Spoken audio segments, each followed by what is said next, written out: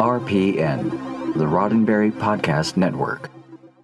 The Trek Files, Season 6, Episode 2, Star Trek Stamp Campaign, October 2nd, 1995.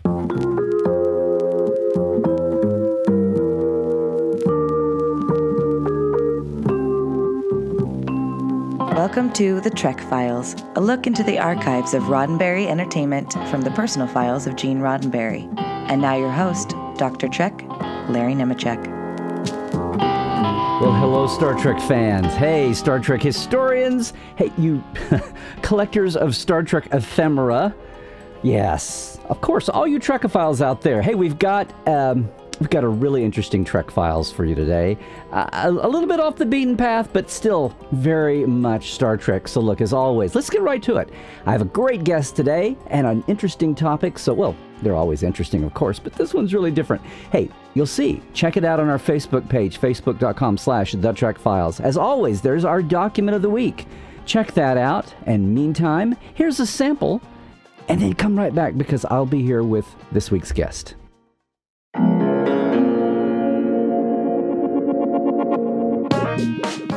If you receive the standard form letter from postal officials objecting on grounds that Trek is commercial and therefore ineligible, be assured our efforts will continue.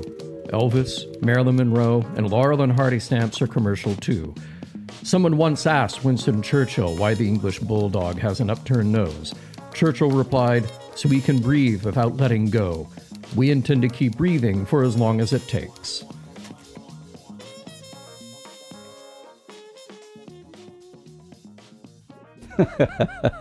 I love that letter because it reveals the dogged determination that our guest today showed and our document of the week showed. Some of you may remember this, but a lot of you may not know the entire story behind the first. We get to say first now, the first Star Trek stamp. And here with me today is our guest who had a lot to do with all of that coming together, Bill Kraft. Bill, thank you for being our guest this week, and thank you for joining us on the Trek Files. Well, I'm glad you're having me. This is going to be a kick. It always is.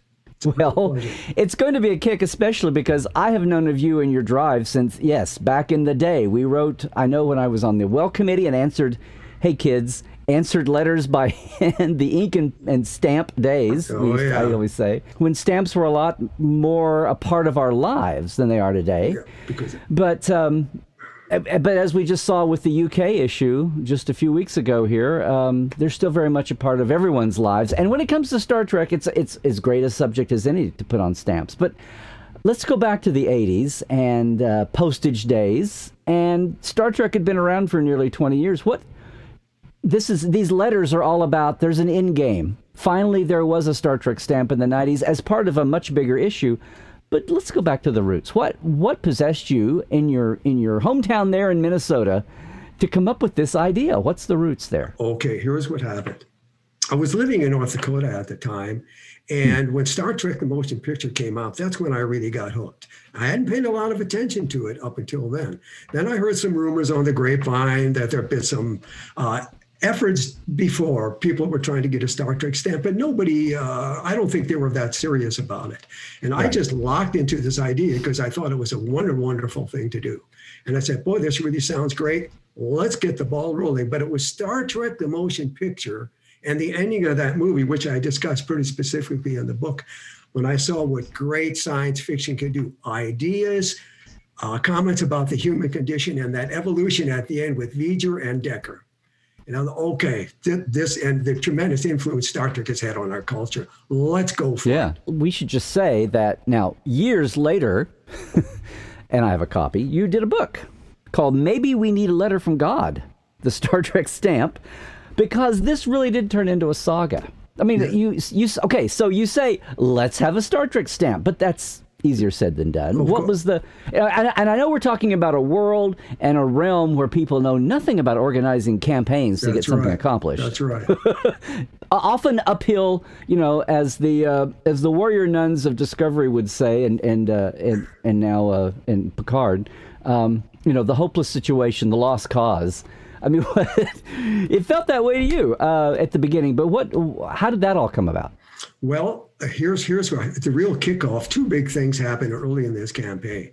I called USA Today, the nation's newspaper, in I think it was March of '86, and I thought, I'm going to give them the big pitch. They're probably going to ignore me. They didn't ignore me. The guy bought into it right away, and about 3 or 4 days later, my phone number was in USA Today, and the phone rang for about 6 weeks before it was over.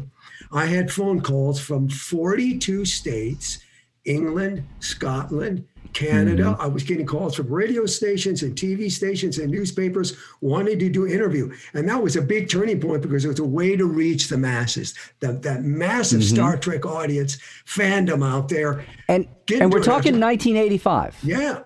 So no internet, right? No this internet. is truly Actually, paper stamps, flyer, petition days. Yeah. That's right. And people are calling you long distance. They're paying for those calls. That's right. I got up Sunday morning and a guy was calling me from England.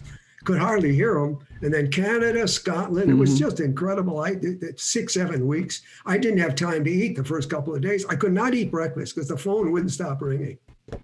So what happened? Okay, so great. You had this initial bang reaction, which is awesome. But then how did that translate into actual action? Okay.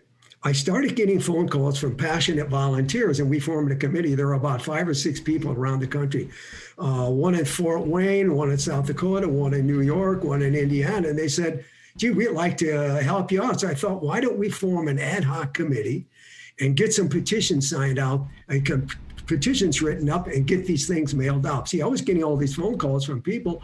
And so we'd start mailing petitions to them and have them forward to Washington, D.C., to the stamp committee. So that was the first one. The second move was the letter endorsements. Now, this is where it gets, it's all fun, but this is where it's really, really interesting. In the world of the mid and late 80s and into the 90s, yeah. Well, the idea was I didn't want form letters. Now you can go on the internet, write a form letter, and a zillion people will say, no. I want people to write with passion and conviction and sincerity. It's not supposed to sound like a form letter. And that was I said right from the start, we're not doing form letters. So what are we going to do? How are we going to get credibility? Yeah, we've been USA Today. How about getting some really big science fiction literary lights like Ray Bradbury, Isaac Asimov, Arthur C. Clarke. One of the turning points was Ray Bradbury was at the top of my list. I used to teach his stories in my American literature course. I love Ray Bradbury. I had a contact in LA, John McMahon, and he gave me Bradbury's phone number. Well, I didn't know if it was legitimate. So I rang this number, and this guy answers the phone, and I say, is this Ray Bradbury's office? And he says, this is Ray Bradbury. I couldn't believe it. So I gave him the pitch. And I said, first of all, we're not raising money. We're not going to use your name to exploit this financially in any way. We're trying to do a Star Trek stamp, all the wonderful things it represents and so on. He said, put it in writing, send me a letter, and I will write a letter for you. And about 2 weeks later, I had a copy of his letter to the Postmaster General. That was a turning point that in the USA Today really gave us credibility and momentum. Then after that, I figured, all right, we've got Bradbury. Why not go after Asimov and Arthur C. Clarke? So I got an address for Isaac Asimov. It was the address book. I don't remember who put it out. You couldn't go on the internet at that time and dig up addresses. I had to do some really digging at the library. So I got Asimov. You had to be a tough fan back then. Yeah. That's right. And I knew Asimov was a big fan because he had been at Star Trek conventions. He wrote an article in TV Guide called Mr. Spock is Dreamy. So I knew he was a fan. 2 weeks later, I had a letter from Isaac Asimov, a copy that he wrote to the Postmaster General. So we had the two big guys, and then I got Arthur C. Clarke later, living in Sri Lanka.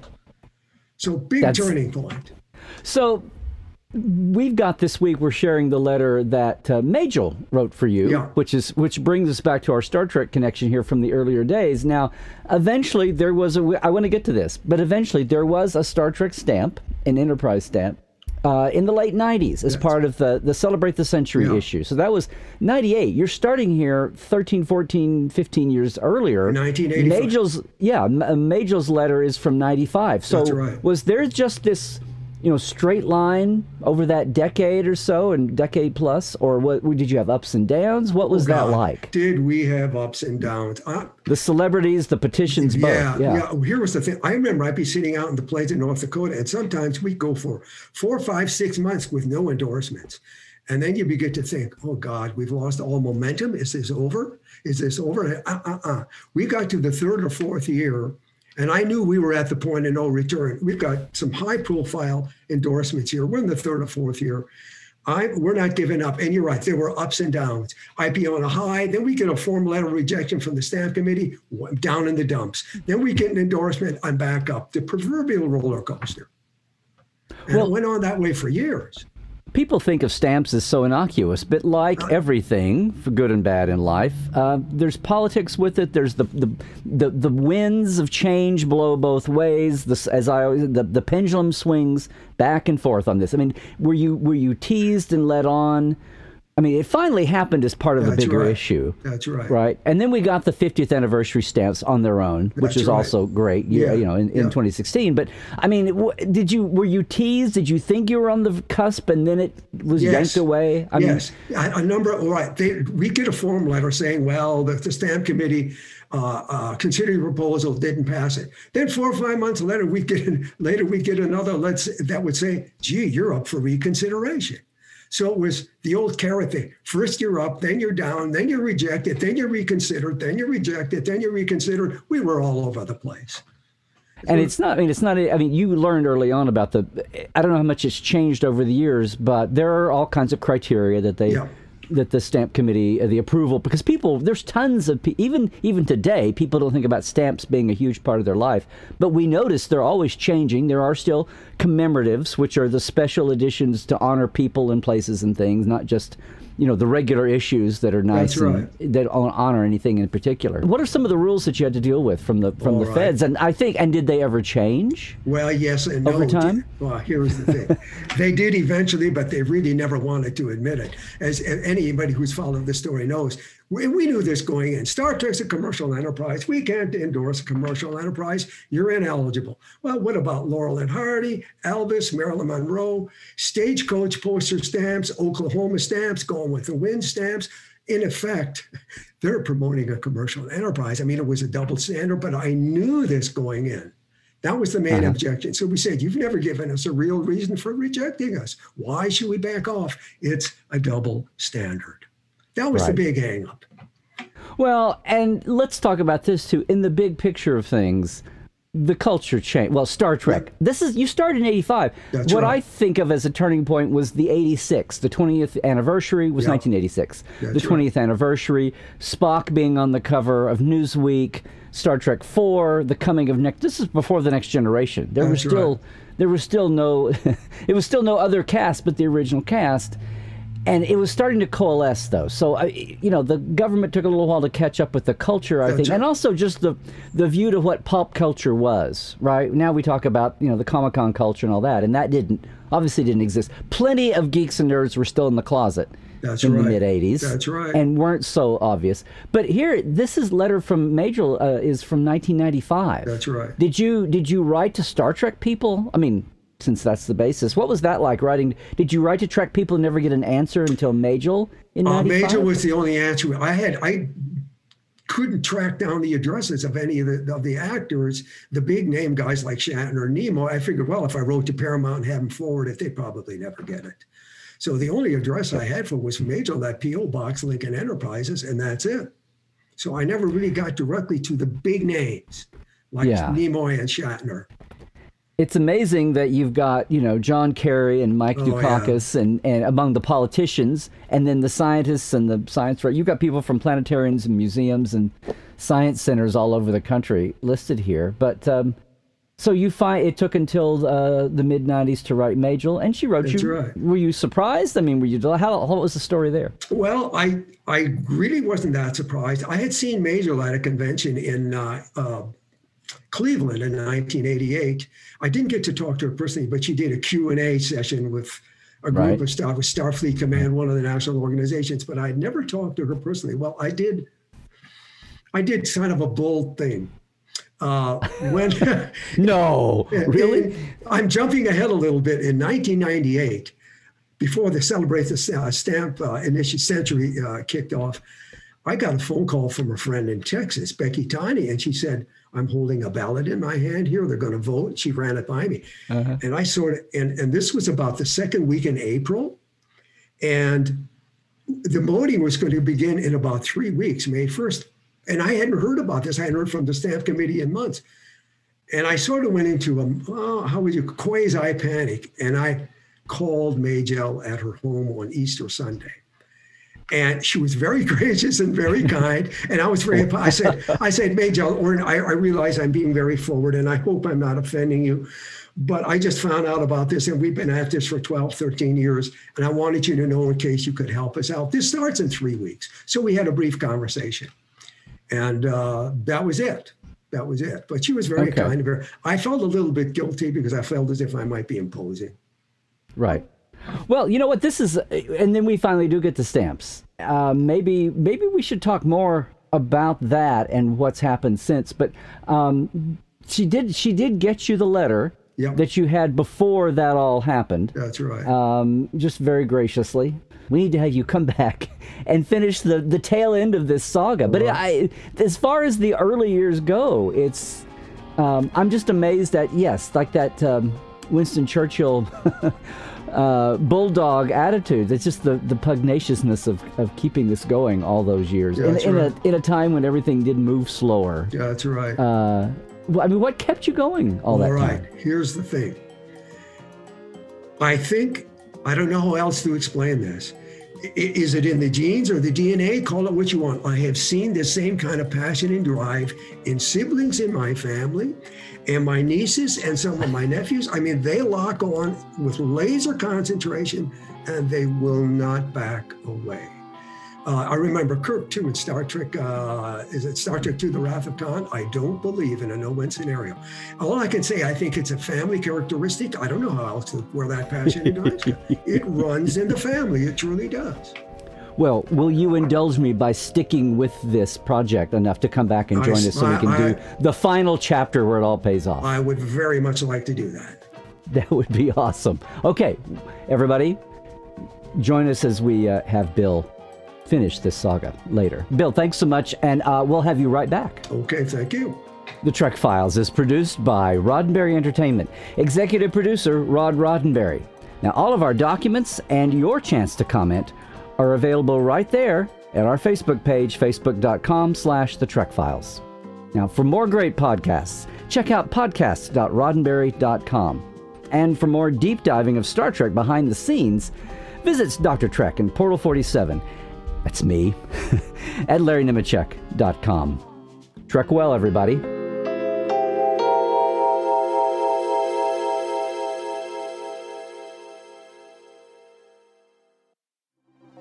Podcast.roddenberry.com, the Roddenberry Podcast Network.